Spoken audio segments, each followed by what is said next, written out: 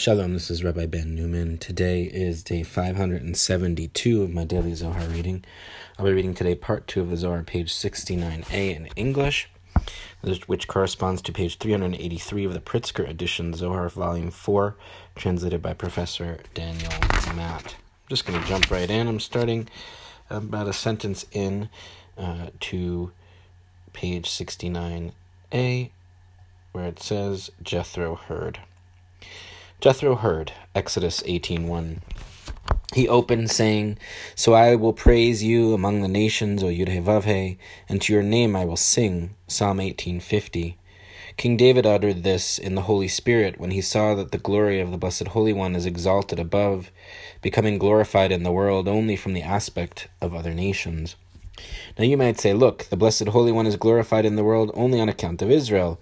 Certainly so, for Israel is the foundation of the lamp shining, but when other nations come and acknowledge him, subjugating themselves to the glory of the Blessed Holy One, then the foundation of the lamp is augmented, empowered over all his works in a single bond, and the Blessed Holy One reigns alone, above and below. Similarly, fear and awe of the Blessed Holy One fell upon the whole world. As soon as Jethro came, supreme priest of all other false gods, glory of the Blessed Holy One was empowered, prevailing over all. For when the whole world heard of the might of the Blessed Holy One, they trembled, and all of them looked toward Jethro, who was wise and the ordained chief of all false gods of the world. Once they saw him come and worship the Blessed Holy One, saying, "Now I know that Yud-Heh-Vav-Heh is greater than all the gods," Exodus 18:11, they all withdrew from their idols, realizing that these lacked any substance. Then the holy name was glorified on all sides. Consequently, this portion was inscribed in the Torah with him at its beginning. Footnote 48, among the nations, Rabbi Abba understands this phrase as on account of the nations, through whose acknowledgement God is exalted. The lamp symbolizes Shekhinah, who is kindled by Israel's devotion, but also empowered by the subjugation of other nations. Footnote 49, fear and awe of the Blessed Holy One, the other nations were stunned by God's miraculous deliverance of Israel from Egypt and the splitting of the Red Sea. When they saw that Jethro, the great idolatrous priest, accepted the one true God, they too withdrew from idolatry, and God's name was glorified. Consequently, this Torah portion opens with the verse, Jethro heard, Exodus 18:1, and is named after him. Back up to the text. Jethro was one of Pharaoh's wise men. Pharaoh had 3 wise men. One was Jethro, one was Job, and one was Balaam. One was Jethro, for there was no worship, or prince, minister, or star ruling its domain, for which he did not know the appropriate ritual and service. Balaam was a sorcerer in all kinds of sorcery, whether by act or by word. Footnote 50, Pharaoh had 3 wise men. According to rabbinic tradition, these 3 biblical figures all served as advisors to Pharaoh. Continuing now on page 384. Job was imbued with awe. His essence lay in that awe. For concerning an entity above, whether of holiness or of the other side, one cannot draw a spirit from above to below, approaching it, except by awe. One should concentrate his heart and will in awe and in brokenheartedness, and then draw down a spirit from above and the will that is needed.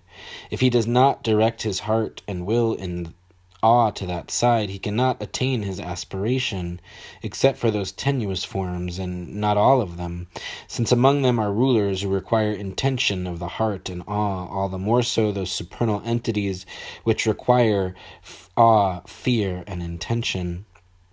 Jethro needed to worship that side, whether at a time when people needed it or at a time when they did not, so that side would cling to him when he needed it. Balaam, by that sorcery, as has been said. Job, through the intensity of his awe, turned to revering the Blessed Holy One in Egypt when he saw those mighty deeds and miracles that the Blessed Holy One performed in Egypt. Despite all this, Jethro did not turn until Israel went out of Egypt. All those bonds and figures tied by the Egyptians were nothing, and they went forth. After he drowned them in the sea, he converted to the worship of the Blessed Holy One.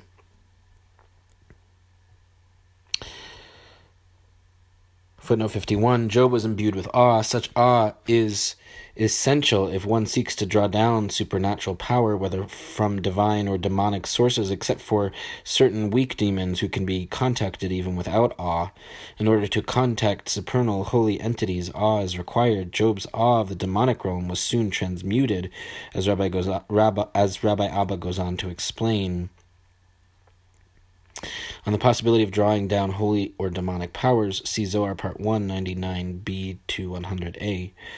Footnote 52, Jethro needed to worship. Jethro maintained contact with the demonic realm constantly so that he could draw on its power whenever necessary. Balaam clung to that realm through sorcery. Upon witnessing the miracles in Egypt, Job redirected his awe toward God. Jethro, however, did not acknowledge him until after the splitting of the Red Sea and the drowning of the Egyptians. Back up to the text, page 384. Balaam did not repent or turn, for the filth of the other side clung to him. Yet even so he glimpsed from afar through that filth and clinging to the other side. For on the other side is a tenuous glow shining all around, as is written, and a radiance surrounding it. Ezekiel 1:4. By this small glimpse he glimpsed from afar, and so with all those words he saw a tiny bit of that radiance, as from behind a wall. He spoke without knowing what he was speaking, like that radiance of shutting the eye when the eyeball turns and a person sees concealed light, yet without seeing. This is the mystery of utterance of the man, shtum ha'ayin, whose eye is closed. Numbers 24:3, as has been established, shatum, situm, concealed, and all is one. For the other side invariably contains a little tenuous glow from the side of holiness. Like most dreams, where in a heap of straw lies a single grain of wheat, except for those tenuous, impudent forms which are all extreme impurity, Balaam abode in all. Footnote 54, with all those words, referring to all of Balaam's prophecies, words renders milin, which can also mean matters. Rabbi Abba compares Balaam's prophetic vision to a technique for seeing colors. By closing one's eyes and pressing a finger on the eyeball until it moves, the colors of the spectrum appear, corresponding to the hidden colors of the Sfirot. The original meaning of the phrase Shatum ha'ayin may be either whose eye is closed or whose eye is open. Here, Rabbi Abba links the root shin tav mem with samech tav mem to close.